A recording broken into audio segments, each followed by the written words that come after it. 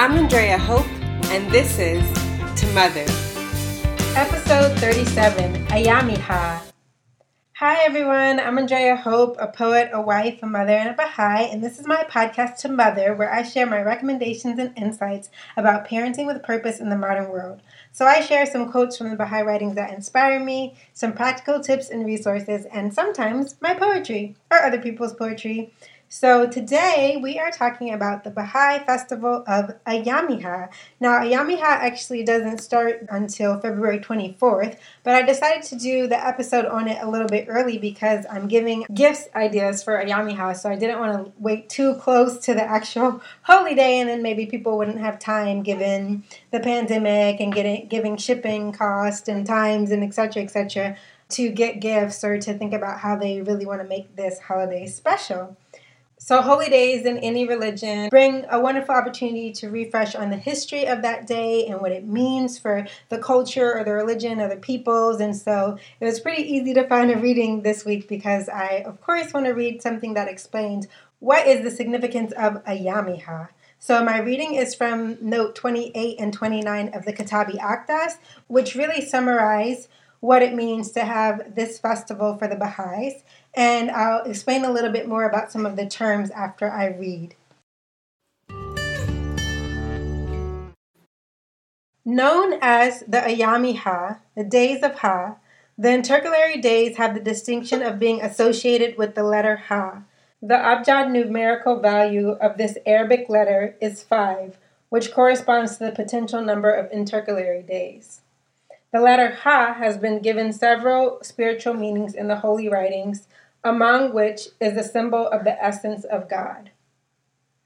Baha'u'llah enjoined upon his followers to devote these days to feasting, rejoicing, and charity. In a letter written on Shoghi Effendi's behalf, it is explained that the intercalary days are especially set aside for hospitality, the giving of gifts, and etc.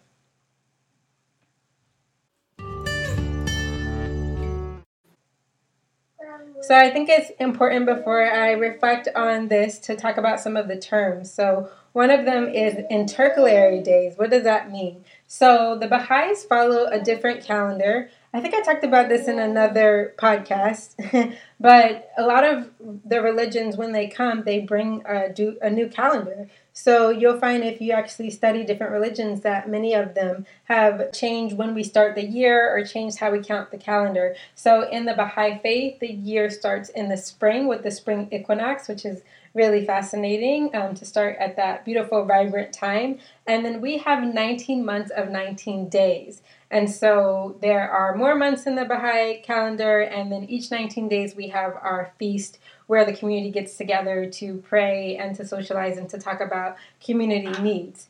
And because it's 19 months or 19 days, if you calculate that, there's always a time during the year where there are going to be a couple extra days that need to be accounted for. So these are days outside of the normal calendar that we celebrate as a festival as the days of Ha, which these quotes say can be associated with the essence of God.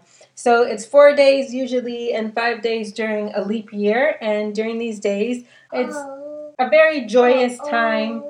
Of course, in the Baha'i faith, there aren't really strict traditions about how to celebrate any time, but these, I would say, are some of the happiest days. Baha'is often use rainbow colors to celebrate Ayamiha, and yeah, it's just a really wonderful, upbeat time. And so in the second quote, it talks about how these are days for feasting, for rejoicing, and for charity. So for my Living the Life tip, instead of doing one thing, I decided to do some top 9 gift ideas for Ayamiha. So these are some things that families can think about for Ayamiha.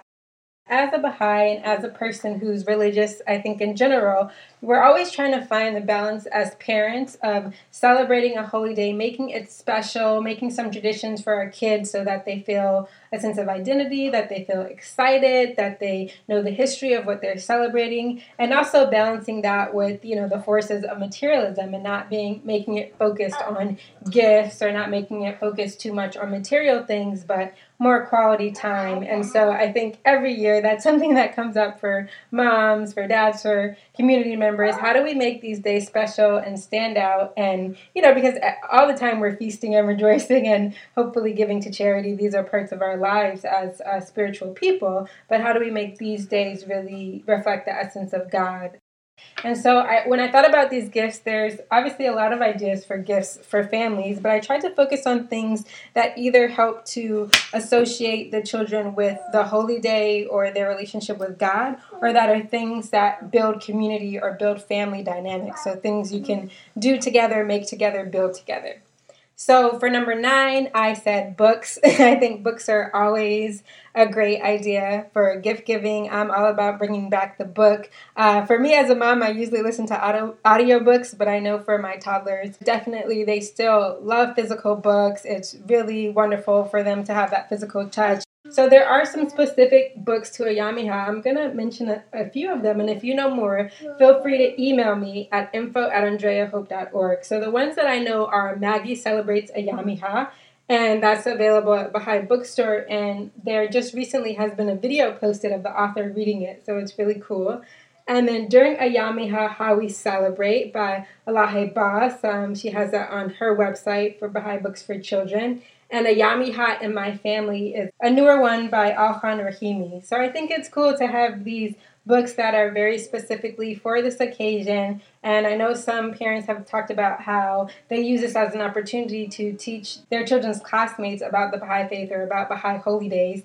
So reading through these books or sharing these books with a classroom or a neighborhood can really help to bring an understanding of Baha'i holy days. Number 8, I would say, is cards or little quotes, like postcards or little art prints with quotes on them. And I think that this is cool because it's something that they can re-gift, right? So you're giving them a pack so that they can hand it out to other people. They can personalize them. Maybe some of them they can color or, however they want to use them and decorate them or put them with a little treat and pass them out to others. So you can think similarly to Valentine's Day. So a lot of kids during Valentine's Day, they get this box of cards and then they'll sign their name and they'll be able to hand it out to their community members or their friends. So I think finding some festive cards or some little art prints with quotes on them, postcards, greeting cards, and letting children be able to give and receive in this gift is really cool.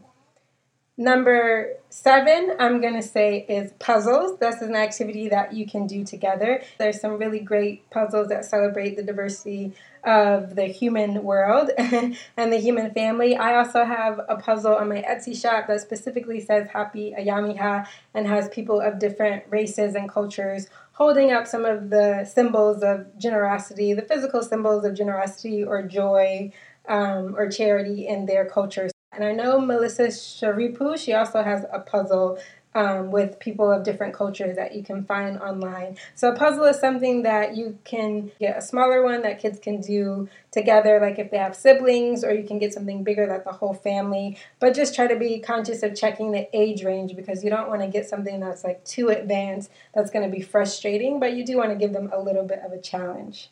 So for number 6, I have decorations. Now, you might not think of decorations as something that's really a gift, but I will say that I do find that decorations can really be a gift. Buntings, banners, lights, blow-up pieces. And the reason I say this is because during the winter holiday season, during Christmas in the United States, our neighbors across the street got this big snowman that they blew up, an inflatable snowman, and they had it on their balcony for most of December. And this snowman was like so exciting for my toddler, Azalea. She would talk about it every day. She would like wake up and go to the window and look for the snowman. Sometimes it'd be windy and he'd fall over. And it was just like a constant topic of conversation. So actually when they took the snowman down, I just wrote a little card to the neighbors saying, thank you for putting up these decorations. They also had lights all the way down their house. And I just said, thank you for putting up these decorations because it really brought a lot of joy and conversation for my toddler. toddler. So when you're thinking about decorations, I'm thinking about, of course, you can do them in the home, but is there a way that you could outwardly decorate, or some things that you could get to put on your balcony or your porch or your yard that will attract people? That would just be something fun for people to see. You know, when you walk through cities and you see statues or you see little things that are cute and you want to take a picture with them, and they just bring you a little bit of joy. So I would look into maybe making this a time where you focus on some joyful decorations. Now, number 5, I have prayer-related gifts.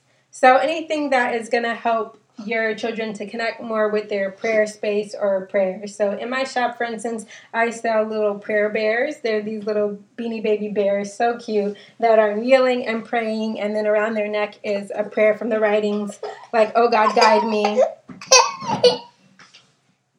"Oh God, guide me," or you can get the healing prayer, or you can also customize it. There's also prayer book covers that you can buy online on Etsy and different shops, like Baha'i Resources, and a rug, a prayer necklace, anything that's going to help connect them with their prayer space, whether that's a physical space or just getting in the mindset of prayer. I love candles, things like that.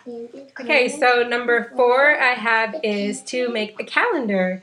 So Ayamiha is not that long before the new year, Nowruz, which is in March. So this could be a good time to look at some pictures with them, some pictures of your family throughout the year, and design your own calendar, or even draw some things. You can scan artwork, get planners or whatever, and just kind of make your own calendars and get ready for the new year. And it could be a great creative project to do as a family, to pick out the pictures or to take pictures during this time to get ready for them to be in a calendar. And then if you do take pictures or you do draw things, that's something that you could also make the calendar and print it and gift it to your other Baha'i family members or friends who would also be interested in having a calendar that's unique to the Baha'i months and holy days. Number 3 I have is theater gifts. I'm a total theater kid.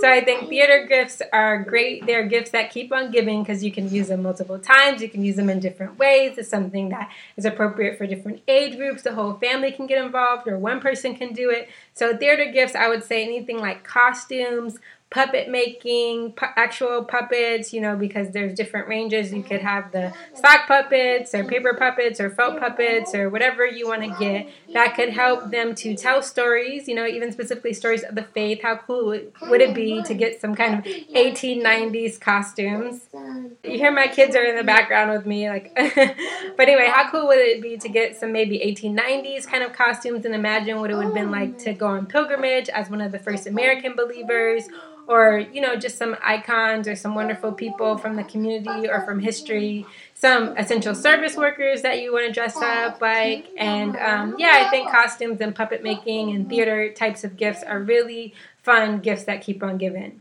So the next one is number 2, which is cooking and baking gifts. I chose this one because I know it's something that can really be catered to different age groups. So there's things that you can do with younger kids where you cook or bake and they're just helping with decorating, or they help with putting little pieces of fruit or things like that. And then as the kids get older, they can be more and more involved in the actual cooking and baking. Me personally, I am not really into cooking or baking, but I would love for someone else to cook or bake for me. So this is another thing where it's like something that you can do together as a family that can be exciting. You can get these 9-point star cutters, or you can get, sprinkles and rainbow colors, and there's so many different things that you can do. And then you can give these gifts to people who are in your bubble or whoever you feel comfortable sharing these cooking or baking gifts with, or you can just enjoy them as a family. So that's great because it's something you do together, but it also can be a regifting situation, like I said with the cards.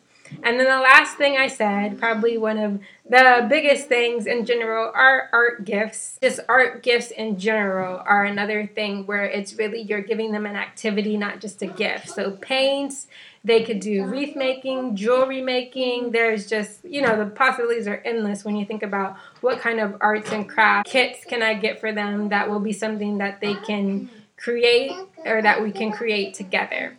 So those are my 9 ideas that I have. I'll go through them one more time. So that was books, cards or quotes, puzzles, decorations, prayer-related gifts, making a calendar, theater gifts, cooking and baking gifts, and art gifts. So I hope those give you some ideas of ways that you can celebrate Ayamiha as a family. And then a resource that I can also share with you is that on All Done Monkey, there is a gift guide that she's been publishing every year for a few years. And so she has different businesses that have some of these gifts specific to Ayamiha or just in general that fall under these different categories that you can go and check out. I don't think my shop is up there yet because I'm pretty sure you have to submit a form to be included, so I still need to do that. But yeah, you can go to this All Done Monkey gift guide and you can see some different creators and shops where you can buy from.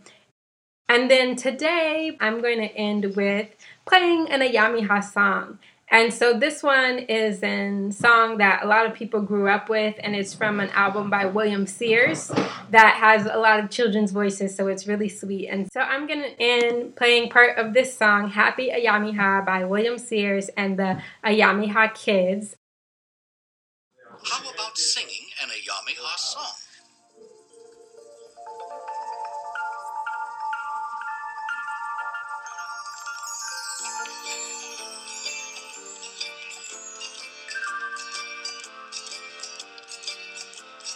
I will buy you a present, and you will bake me a pie. then we'll open the presents. Knock a story on. Then we'll stand around the ring, all holding hands for Ayamihas, the gift of God to man. I will bake you some cookies And you will take them broad to celebrate spring's coming. to melt the snow and ice. Then we'll stand around the ring, all holding hands for Ayamihas, the gift of God to man. Ayamihas, the gift of God to man, and in the spirit of His giving. To Mother is an individual initiative and provides only the personal reflections and insights of its creator, that's me. For more information about the Baha'i Faith, including access to the official writings and context for Baha'is in your community, please visit Baha'i.org.